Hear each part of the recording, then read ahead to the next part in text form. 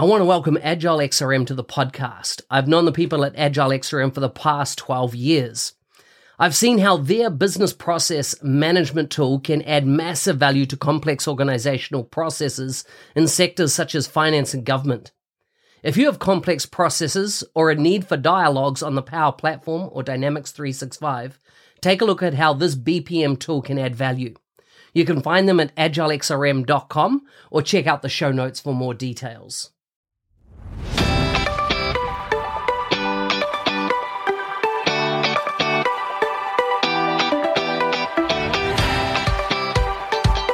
Welcome to the Power 365 show. Full show notes for this episode can be found at nz365guy.com/320. Go there and get the notes. Before we chat with today's guest, here's a quick message from our sponsors. Well, I'm the sponsor for today. If you want to go to the next level in your career or business and need someone that has been there, done that, consider taking me on as your coach. You can express interest if this is something that you'd like to do at nz365guy.com/coaching. And with that, let's get on with the show.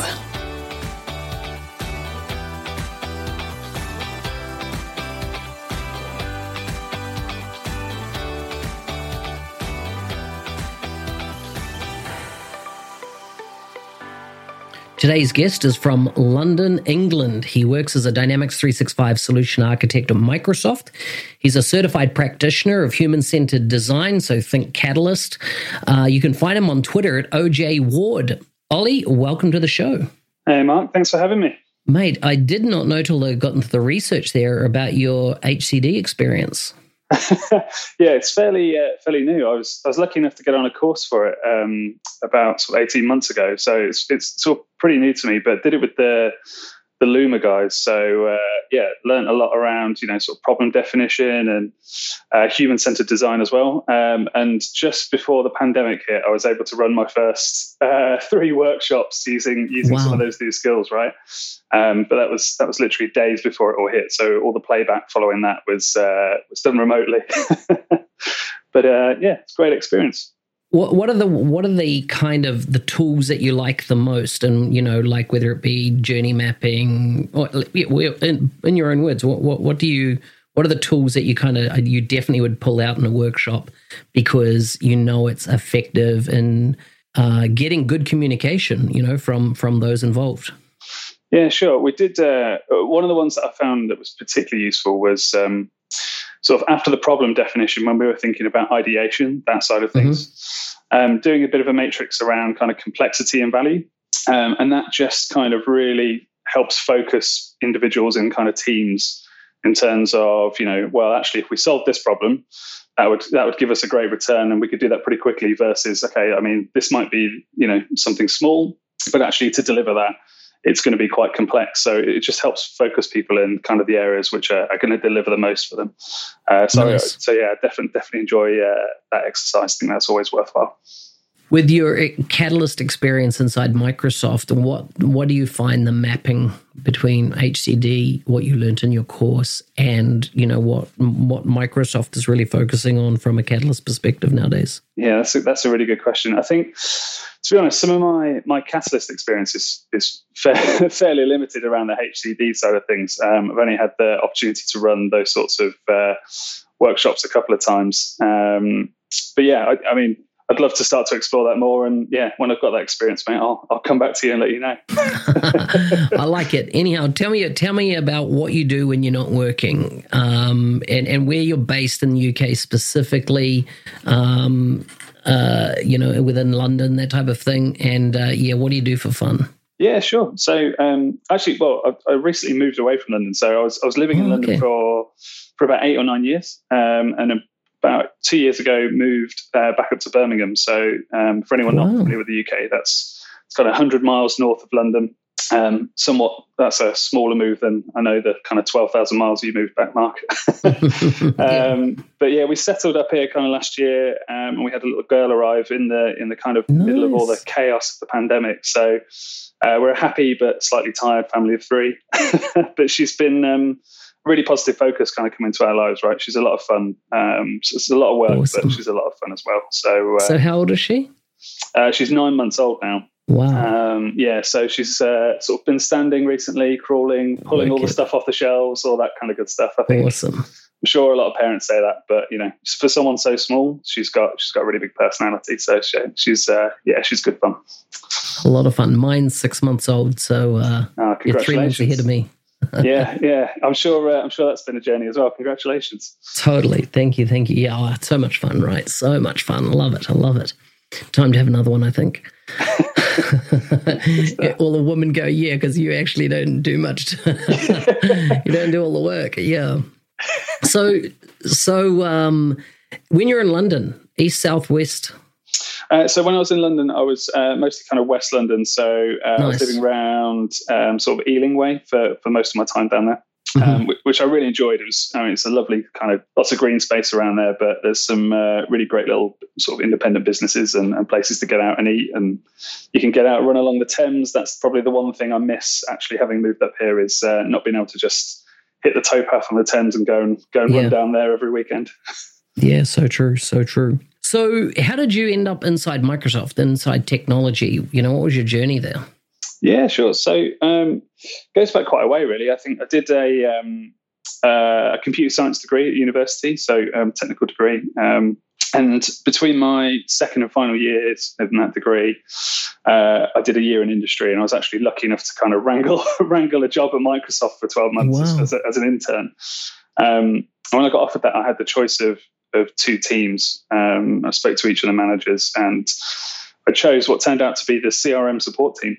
Paul, the manager at the time, really sold that to me. I'd never heard of CRM, but he talked to me about the product, kind of how it's used, spoke to me about the kind of team and kind of what I could expect from the year. So I kind of threw myself into that.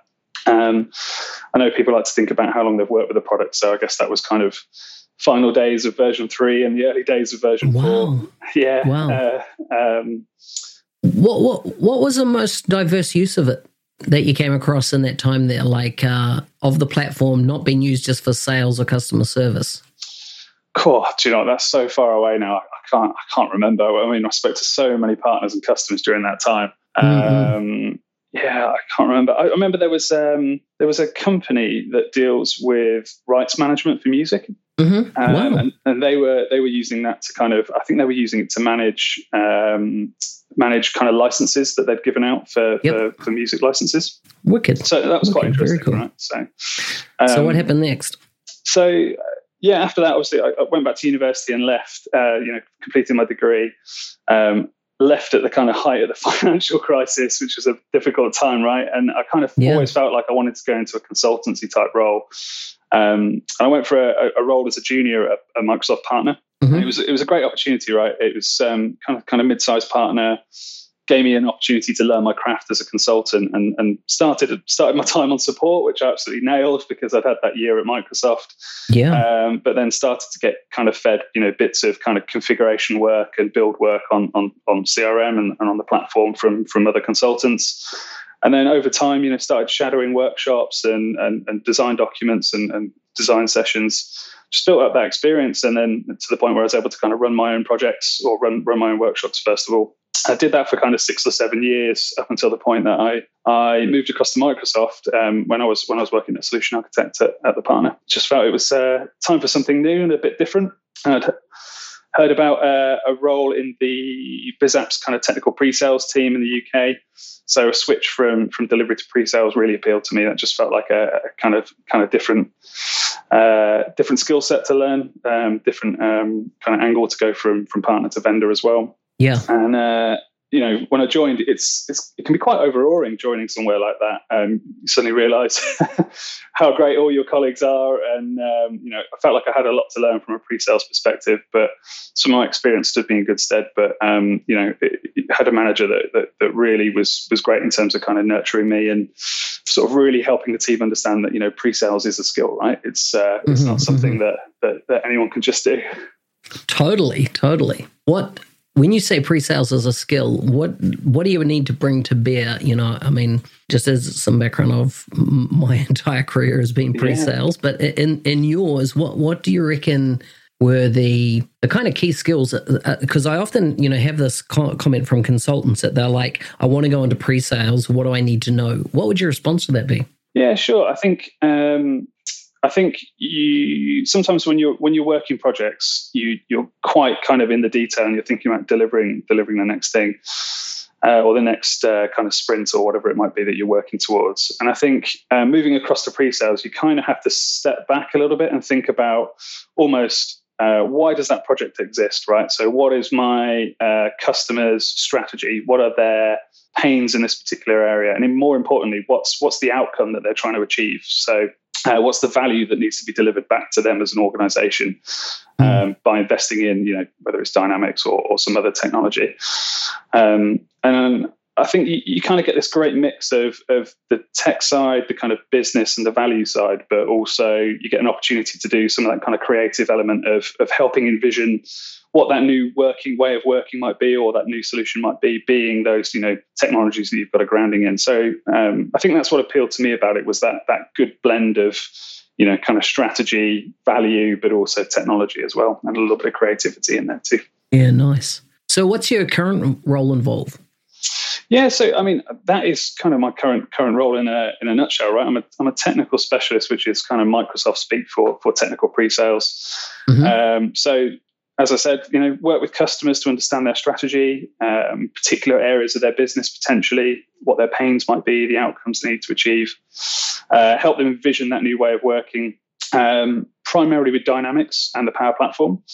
Though often we do come together with colleagues from other parts of Microsoft and partners too, Modern Workplace and Azure could get involved as well as that kind of holistic solution.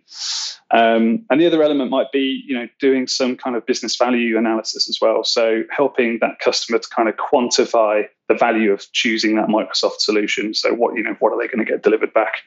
And then hopefully off the back of that, you get a nod and you get the commitment to go ahead and work together, and then it goes over into delivery mode. Nice.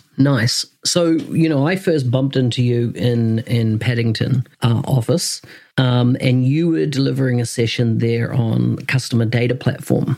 Well, specifically Dynamics 365 Customer Insights, Microsoft's CDP. That would have been, maybe 2 years ago now. Yeah, it's a little while ago.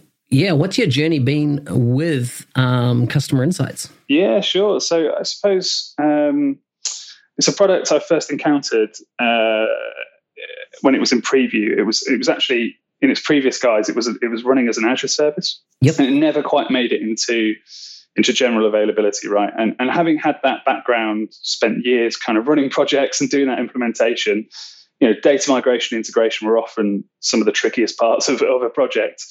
And I think what jumped out at me quite quickly was, I got really excited about the ability to quite rapidly bring together siloed data from different platforms and different systems about someone's customers and create, we always think about searching for a single customer view in those kind of dynamics projects, but to truly create a single customer view that is much more than a visual, right? It's something that can be activated. And I just out of interest, really, I kind of followed that sort of preview product. I had a couple of customers that we were talking to about it, some that were trialing it out. And I had the opportunity to work with some great people that were part of that product group, as well as some people in the UK. And when it was relaunched in its current guise, as we know it now as Customer Insights, we actually created the concept of Customer Insights in a day, which is effectively kind of a set of training or an event that you can run.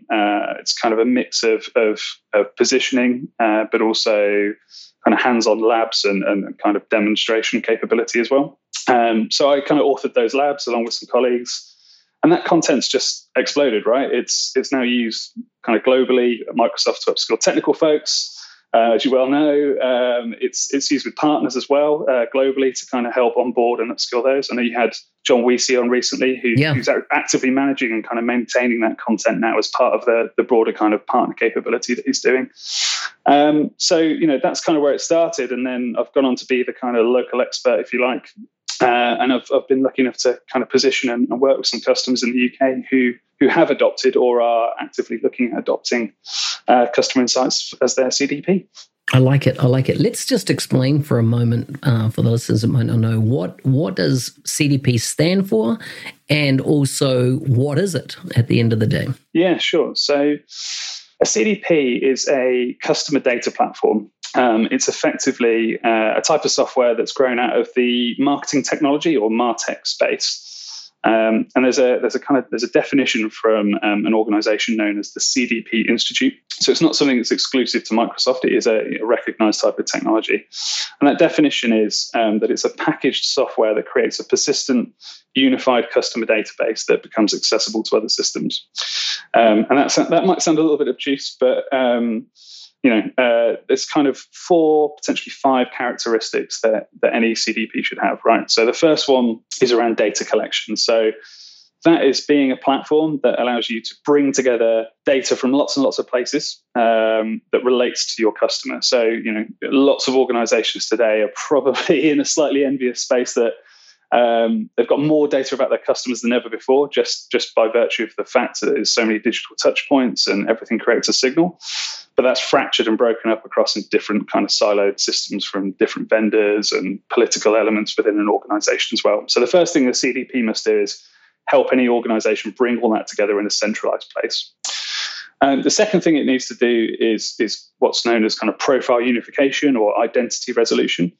And that is, looking at all the data you've got about all those different customer records and all those different interactions with those customers and create a single customer view. So where we've got Mark Smith from our marketing platform and our loyalty platform and point of sale, it's can we join that up to create that single record and bring all of that behavioral and transactional data together with that as well. The third thing that CDP needs to do is offer segmentation over the top of that. So particularly for marketing type functions, because it's grown out of that MarTech space, marketers, once they've got that view of their customers, they want to be able to select audiences or subsets of those customers, groups of those customers, that they can then go on and do the fourth thing that a CDP must do, which is actually to activate or take action on those audiences. So typically with a CDP, that might be passing that segment or that audience out to some kind of system of engagement, like a marketing campaign tool or an advertising platform or something like that, where they will actually go and engage those customers within that segment and do something with it. And then the kind of fifth optional capability that a CDP potentially can have is this idea around kind of prediction and decision. So the ability to bring out-of-the-box models or potentially custom models where you can apply things like advanced analytics or AI over the top, so you can better understand those customers and potentially their behavior as well. So once you've got that rich set of customer data that you've probably never had together in one place before, can you use that to start getting predictive and understand how likely a customer is to potentially churn and leave you?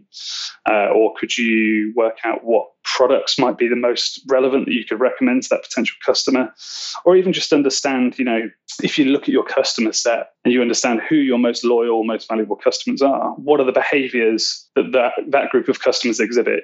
What is it they do in terms of engaging with you as an organization that means that they're sticky to you and they're loyal? And that can obviously inform your engagement strategies going forward as well. Yeah. So that's interesting about, pulling that together, driving those insights and adding the predictive. So I assume it's things like, predictability around churn, propensity to buy something new, and any other kind of things you're seeing around the predictive side of things? Yeah, there's a couple of other things as well. I mean, things like customer lifetime value is another one. Mm-hmm. So yep. Often that's kind of measured, or lifetime value is often measured retrospectively. So how much, what's the value of this customer today if they're loyal? Actually, just by understanding the behaviors that they are exhibiting or your customers are, how they're engaging with you, even if they haven't necessarily bought anything from you at that point, you might start to be able to understand what their future lifetime value might be, because their patterns of behavior might suggest that they're going to move into certain segments, that highly loyal set of customers at the top, which are potentially your most valuable customers going forward. Mm-hmm. So, from earlier in my career, we've always talked about CRM being the 360-degree view of the customer, but you're talking about customer insights being the 360-degree view, or the unified profile of the customer. Mm-hmm. Is CRM and CDP the same thing? Are they, or is there a difference? Yeah, there's definitely a difference. I think like a lot of technologies, CDP's got an overlap with CRM, but it's also got an overlap with other things like master data management as well. But it does have really specific use cases and uses that differ from those other types of technologies. So often with CRM and CDP, it's more a case of that they can work in tandem. It's not a choice of one or the other. And each, as I said before, has got its kind of own outcomes that effectively will have some kind of impact on an organization's bottom line, right? So, like you, I've always, in my days as a consultancy and delivering CRM solutions, we've always sought that single customer view. But I think what I've started to learn really is that the difference between CRM and CDP, I suppose, as a purpose, if you think about a CRM, you could almost, being oversimplistic, think about it as being a tool that helps you improve personal interactions with your customers. Whereas a CDP is more about understanding your customers and their behaviors.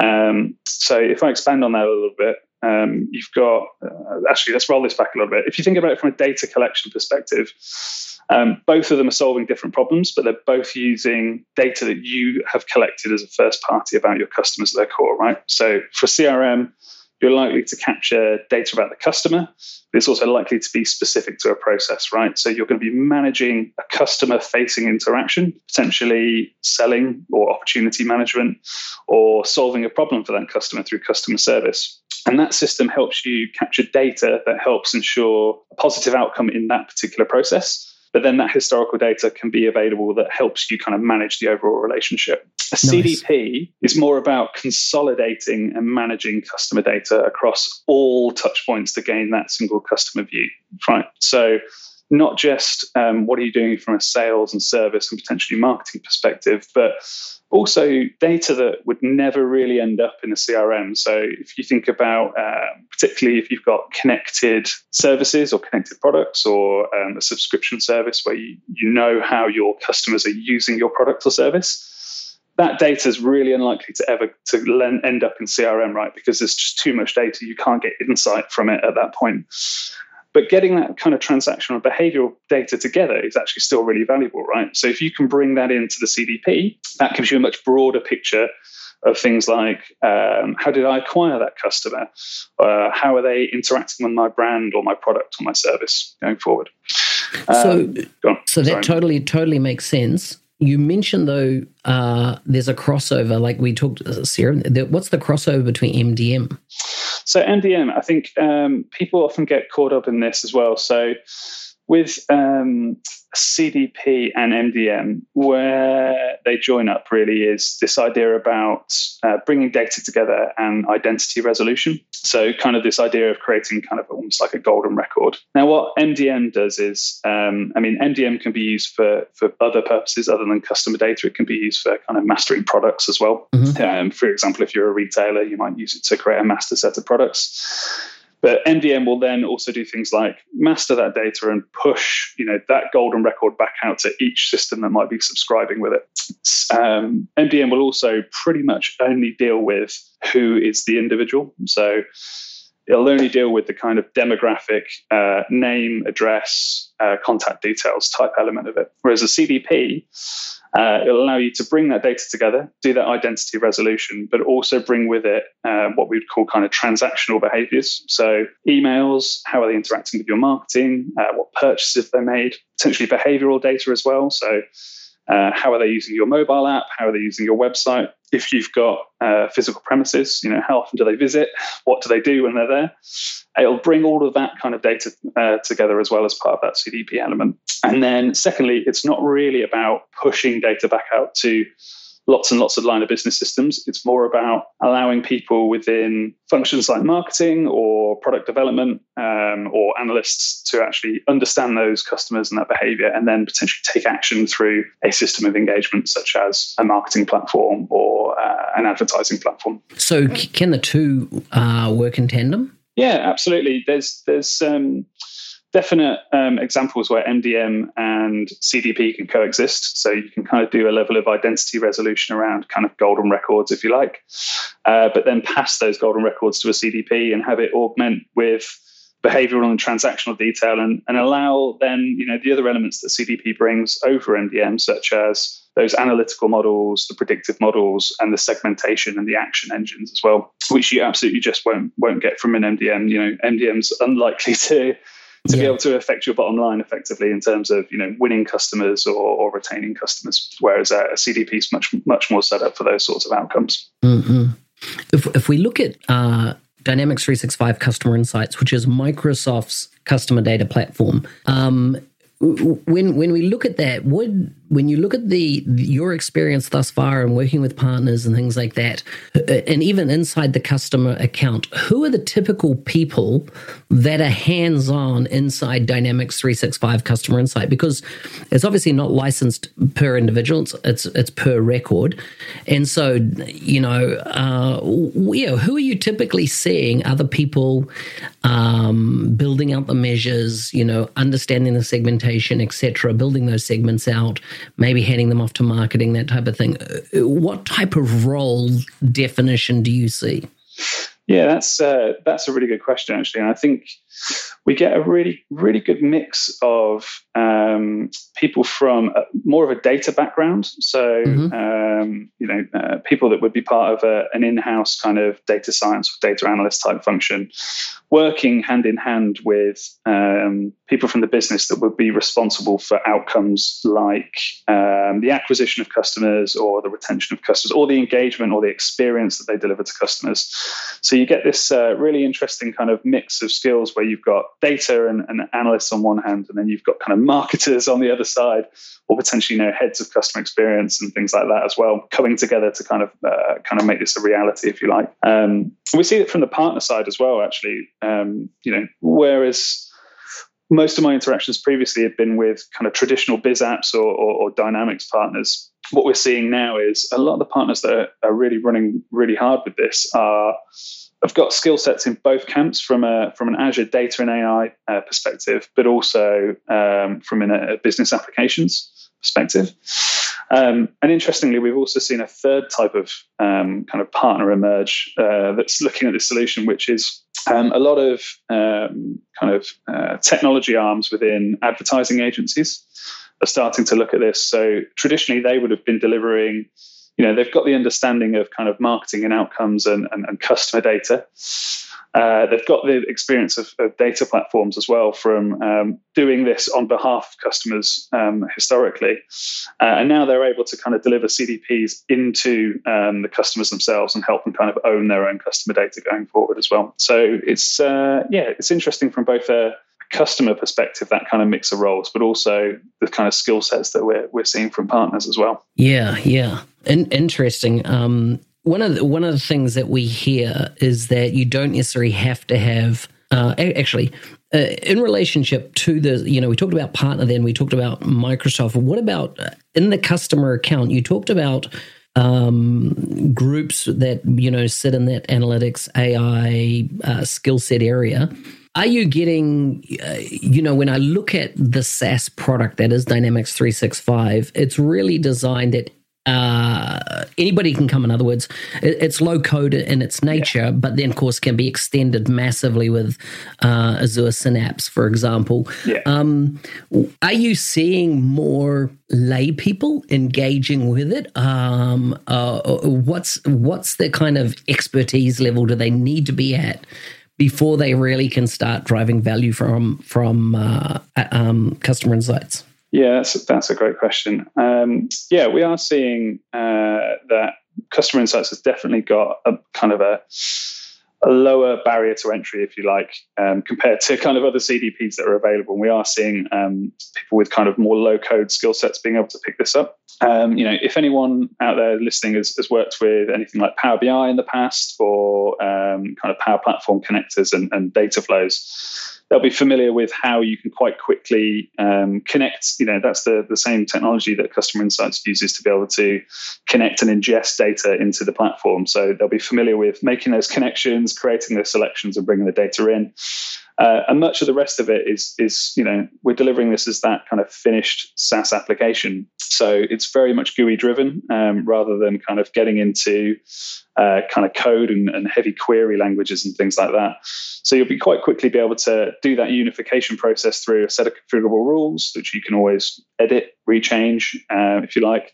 And the same for the measures as well. It's almost like building a kind of segment in a marketing platform if you're doing those sorts of experiences, which isn't necessarily the case with a number of other CDPs that are available. Yeah. So talking about those other CDPs and stuff out there, my observation is a lot of them. I use the term a black box by nature, right? They're kind of something, the data gets fed into it, something happens in there, it's behind the curtain, so to speak.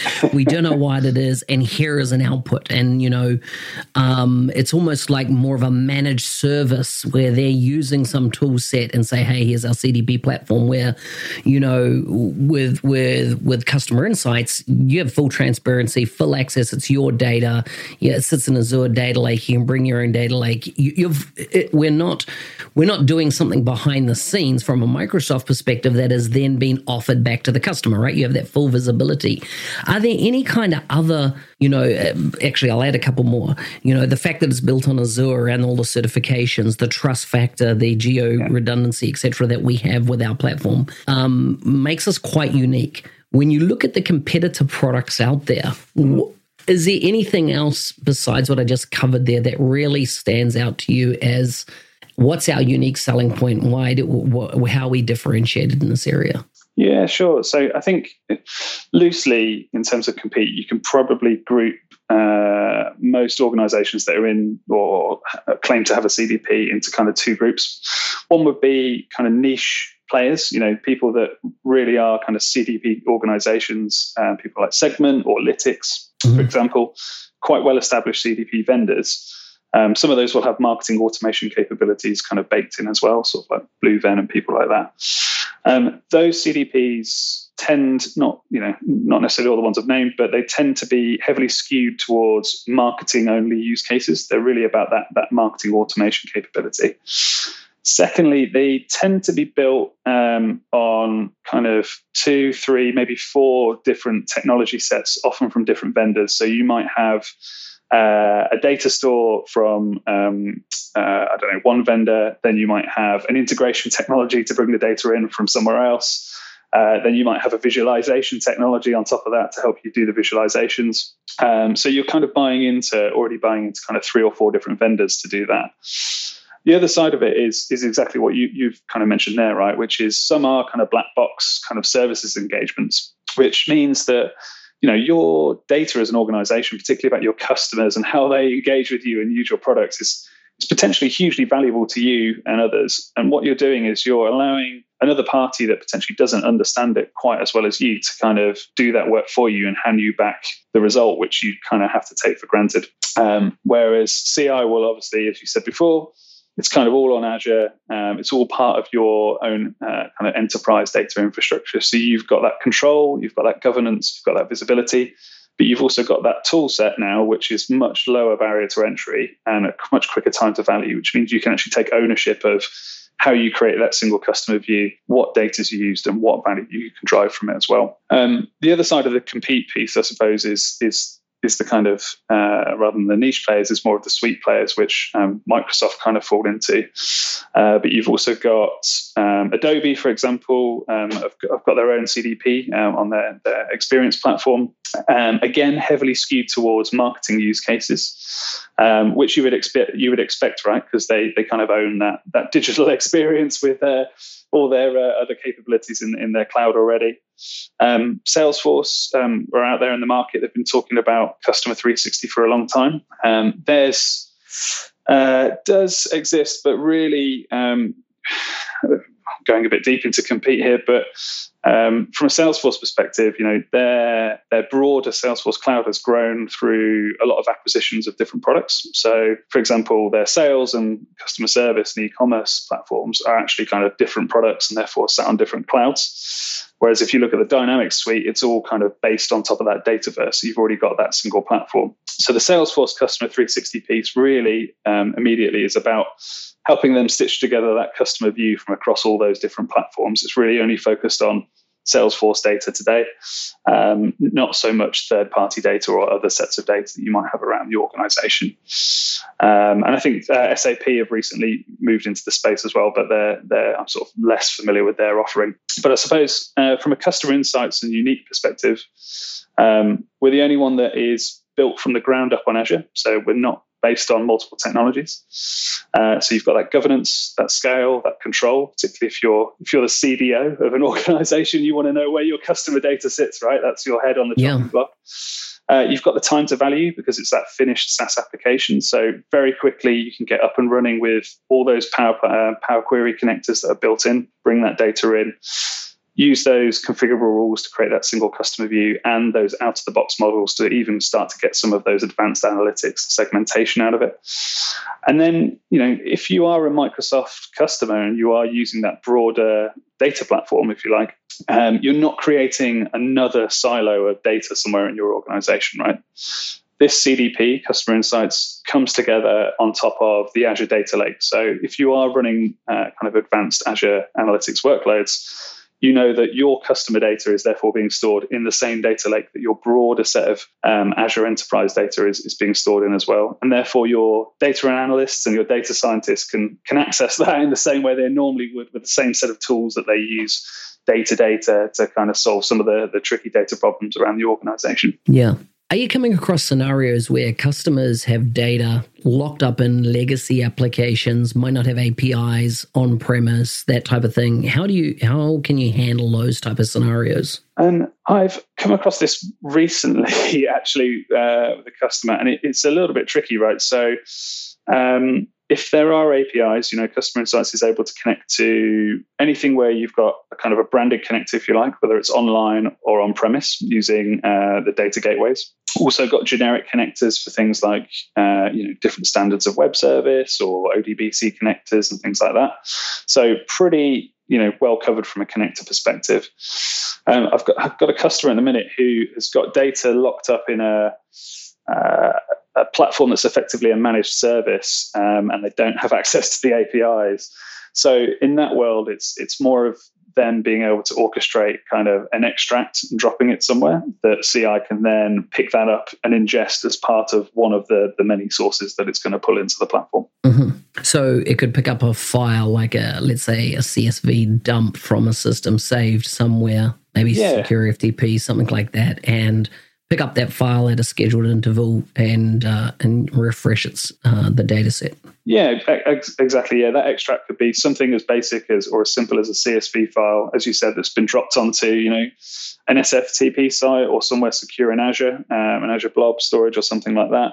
And CI can just pick that up as one of the sources that it might be pulling in as part of that ingestion. Nice. We hear more and more of Azure Synapse Analytics coming into play in Customer Insights deals. Can you explain, first of all, what Azure Synapse is and then how it plays with Customer Insights? Yeah, cool. So Synapse is really about, effectively it was announced kind of late 2019, I believe. And really it's, amongst other things, it's kind of the idea of a single place for an organization's data analysts and data scientists to work, right? So within Synapse, you've got access to your relational data that might be in SQL type stores. You've got access to non-relational or unstructured or semi-structured data that might be in like an Azure Data Lake or something like that. So you've got both kind of SQL and Spark capabilities within there as well. And then on top of that, you've got embedded experience for things like authoring Power BI, organizational dashboards, embedded experiences for building and authoring your own kind of predictive or AI models over the top of it.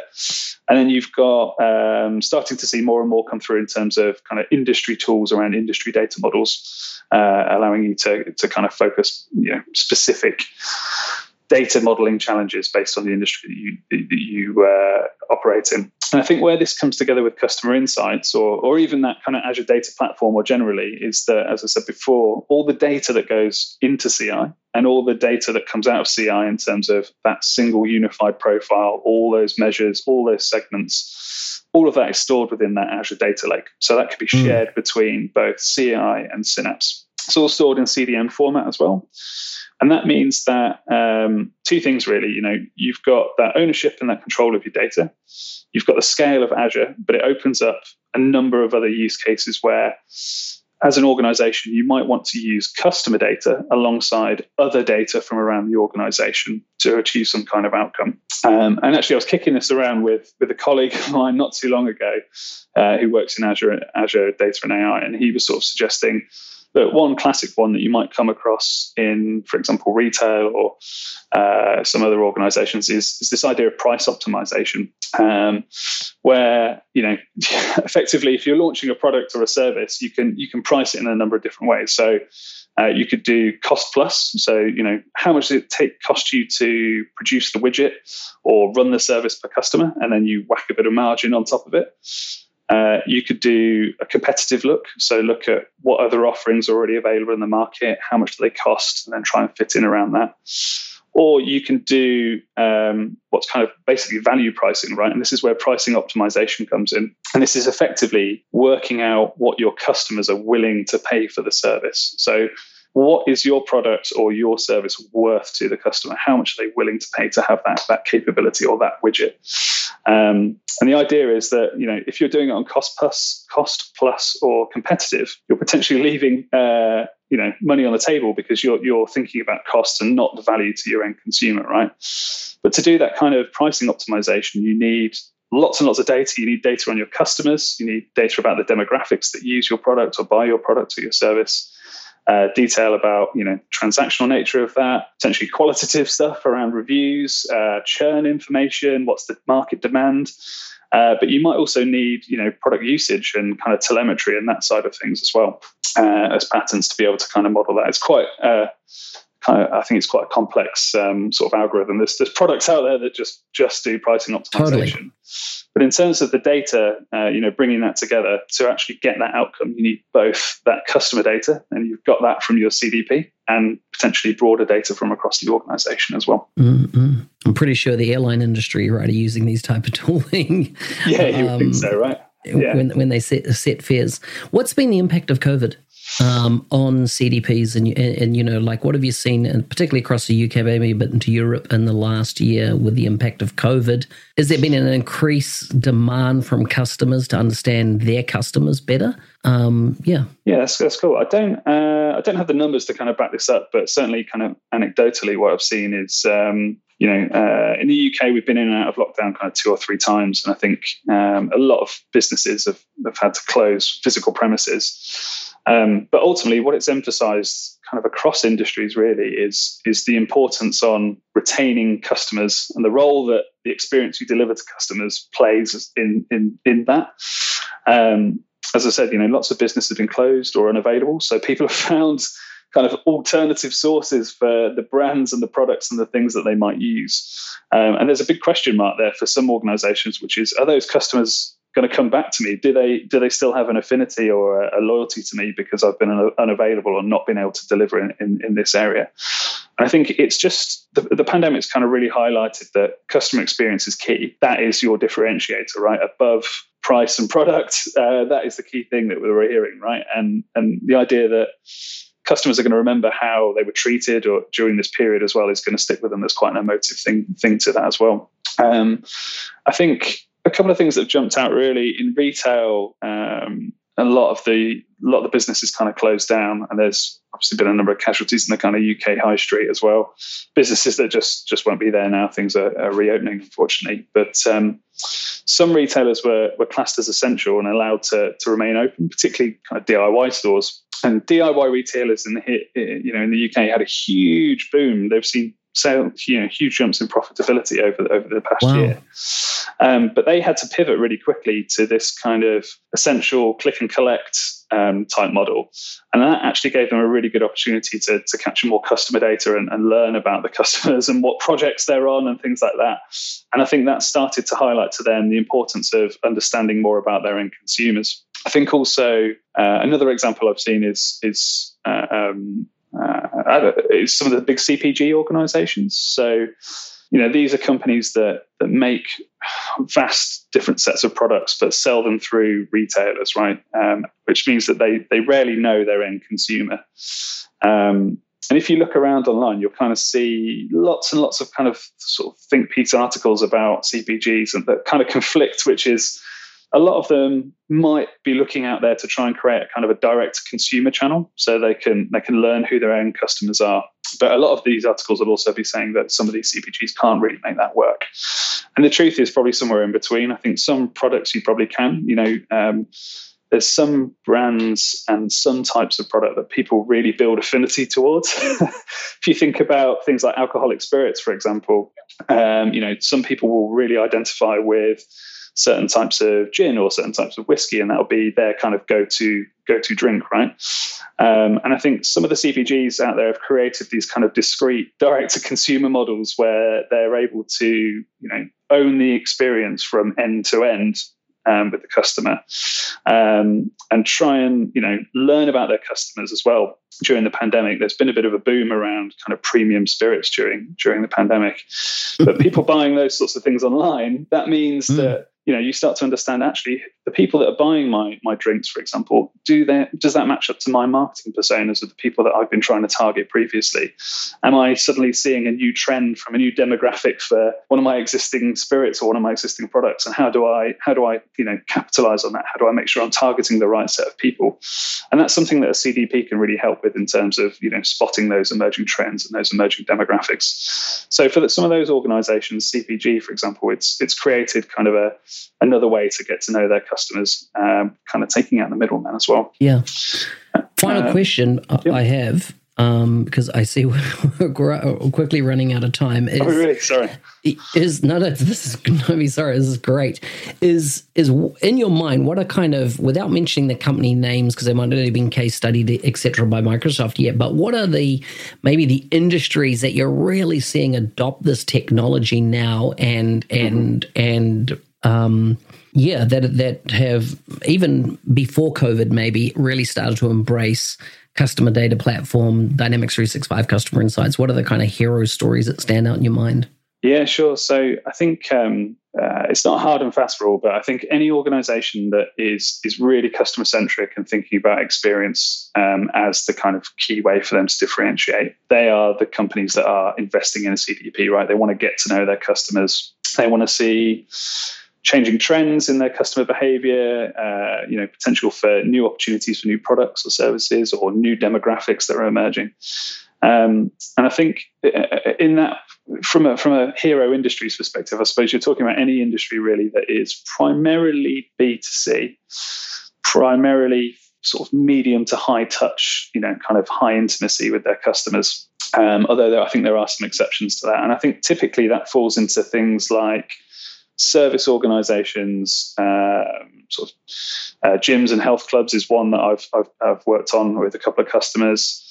Retailers, particularly retailers and restaurants, obviously looking to get to know their customers. And one that kind of sits outside that as well is perhaps in insurance, which is quite interesting because if you think about insurance, it's quite a low frequency of touch point with your customer, right? You might buy it and then come back 12 months later and maybe you'll renew or maybe you'll go somewhere else if you haven't had to use it in that period of time. But I think there's some appetite there with insurers because they're starting to see or understand that as an industry, historically, they've been very product-centric rather than customer-centric or experience-centric. They might sell home insurance, car insurance, travel insurance, but each of those will be its own product line with its own admin systems. And, if you've got more than one policy from an insurer, you're probably in at least 100%. Two systems, right? Plus then you've got claims and quotes and everything else over the top of it. So I think some of them are starting to see the value of actually they're much more sticky with their customers if they know who their customers are, and they can offer things like multi-policy and multi-cover, and actually CDP is one way that they can start to quickly identify who those customers are. But they can also then potentially identify things like white space in terms of demographics or products that they might have, and that might help them either think about, do they go to market with an existing product and target to a new demographic, or do they launch a new product that fulfills some sort of need that they've not previously been covering? So they're seeing it as an opportunity for growth from those ways as well. Yeah. I think gyms and health clubs is one I've been particularly involved in. I've got two customers looking at this from two slightly different angles, and one of them we started pre-COVID quite a while ago, and that one's actually really fascinating. What they were able to do was, for the first time ever, look at their kind of membership base, if you like, bring all their members in, but then bring together, data about actually, well, how often did Mark Smith come into the gym? How often did he tap in? Or what classes did he book? And did he actually attend those classes? And then also things like what they call ancillary spend. So are you buying things whilst you're in the health club? Are you buying food, coffee, supplements, equipment? Are you paying for personal training? And they were able to do a whole load of kind of analytics over the top of that, which helped them to understand a number of things. Obviously, churn being one, being a subscription-based organization. But the other one was to use some advanced analytics over, to create some segments effectively. So they were able to drop all of their members into 4 segments. The top segment being their, kind of champion customers. Next segment being potential champions, and then, getting lesser and lesser engaged as they go down. And they were able to understand that, those in that top bracket were, I think it was 2 to 3 times more likely, had a membership that was 2 to 3 times the length of those in the bottom bracket. Wow. And they were kind of 2 and a bit times more valuable as well in terms of lifetime value. But then they could understand the behaviors that they exhibit. So those in that top bracket, how many times a week do they visit a gym? How many classes do they go to a week? How much do they spend on PT? And if you can understand those sorts of behaviors, you can then start to inform your engagement strategy for perhaps your potential champions. So you say, right, my potential champions they're nearly champions, but this guy is only going to 1 class a week rather than 2. That might help him build affinity. So maybe they'll build a class recommendation capability over the top of that, and use that, through marketing, potentially face-to-face when he comes into the gym and talk to him, or through, digital communications across, your app when you go online to check in or to book a class, and start promoting different classes to him to see if they can engage him to doing more. And obviously with COVID hitting, they've had to pivot to much more digital or kind of an online type experience as well with their customers. So they've been trying to learn from that perspective. My other customer in that space as well, they are just at the start of their CI journey really, but they're looking at it from a perspective of they run sort of local leisure centres for kind of local government across the UK, and they're looking at it from what's the returning behaviour of their members in coming back into their leisure centres? Of course, yeah. How does it differ from the behaviours and the usage that they were seeing pre-COVID? And they're hoping to use that to basically inform, what classes and what offerings that they focus on. But also, they've got a big focus on widening participation, right? Because these are kind of community centres. So for them, they want to understand, are they serving all the demographics that they need to serve as well as they can do? Do they need to focus on, trying to bring certain demographics or certain services back in to start to build that affinity and that usage back up as well? So good. We've run out of time for anything more at this point, but it's such a great topic to cover, and learned so much from you, Ollie. Who do you recommend as a guest from Microsoft? Maybe come on a future episode, either talking about the Power Platform or any really the Dynamics products. Yeah, cool. I could definitely recommend a couple of people. So I would say Matt Woodford might be quite an interesting conversation. So Matt was previously, he's held all sorts of jobs across Microsoft and an analyst previously, but he was the product marketing manager for business applications in the UK, and he's now running that job for Western Europe. I think he'd be a really interesting person to speak to. Another individual, perhaps either Haley Bass or Roger Gilchrist, if you've not had either of them on before.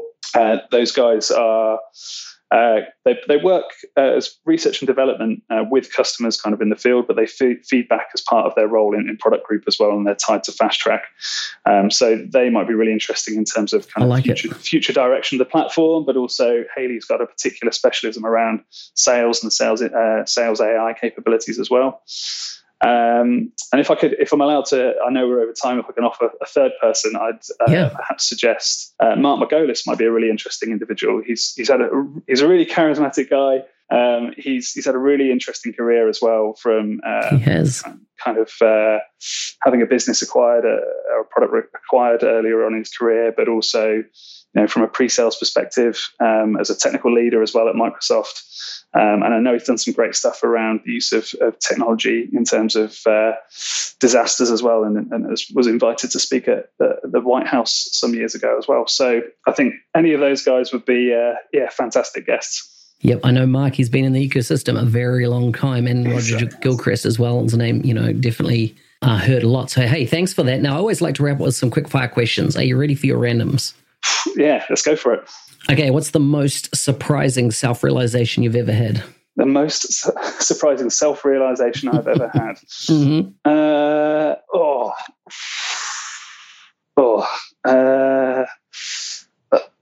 I don't know, mate. You've really caught me on the hop with that one. Go on. Okay, that's all right.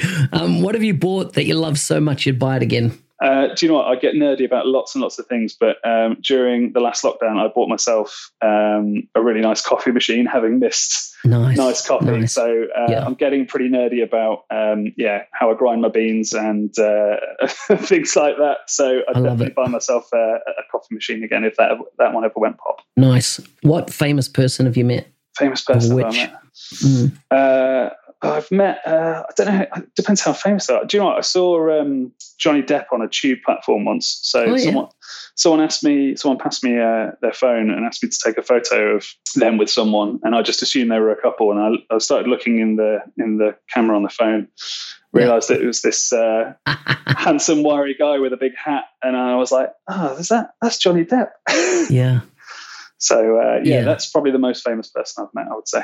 Isn't it nuts? Like, I was living in West Hampstead while I was there, and there were at least 3, 4, 5 different locals, which were all movie stars in the area. And so you just bump into them, I was in the bookstore one day, the guy opened the door for me, and I'm going past. I'm like, whoa. He was one of the guys, Professor McGonagall out of Harry Potter and stuff. And just crazy. If you could only have 5 apps on your phone, what would they be? 5 apps on my phone. Definitely my emails, sadly. Mm-hmm. It's a little bit life admin. Spotify, I couldn't live without that. That is, like, music's a big thing I spend a lot of time doing. What else? Twitter's a little bit of a time hole for me. I think on the odd occasion where I get a bit of time, I do throw a bit of time into Twitter. Probably the Guardian News app is the other one. I think I'd struggle to come up with a 5th, but I think I'll go with those 4 for now. Nice. That'll get me quite far. When you were young, what did you want to be when you grew up? I don't know. When I was really young, I would have probably said something ridiculous like an astronaut. But nice. No, I always was quite interested in kind of technology and building things as well. So I think I've done all right. I think I've kind of gone down the right path. Would those around you say you're slightly late to meetings or super early? Oh yeah, I'm late. I'm late for everything, even virtual meetings. I am late. I'm notorious for it. It's a really bad habit, and it's not something I'm proud of. It's definitely something that I should have already worked on in my 34 years of life. But there we go. It hasn't held you back.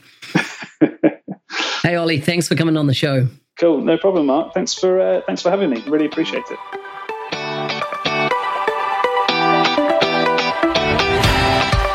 Hey, thanks for listening. I'm your host, Business Applications MVP Mark Smith, also known as the NZ365 guy.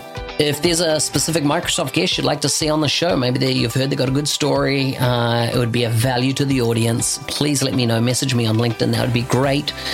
Please like and subscribe on your favorite podcast player if you want to hear more like this. And if you'd like to leave a review, go to nz365guy.com/review. Otherwise, stay safe and see you next time.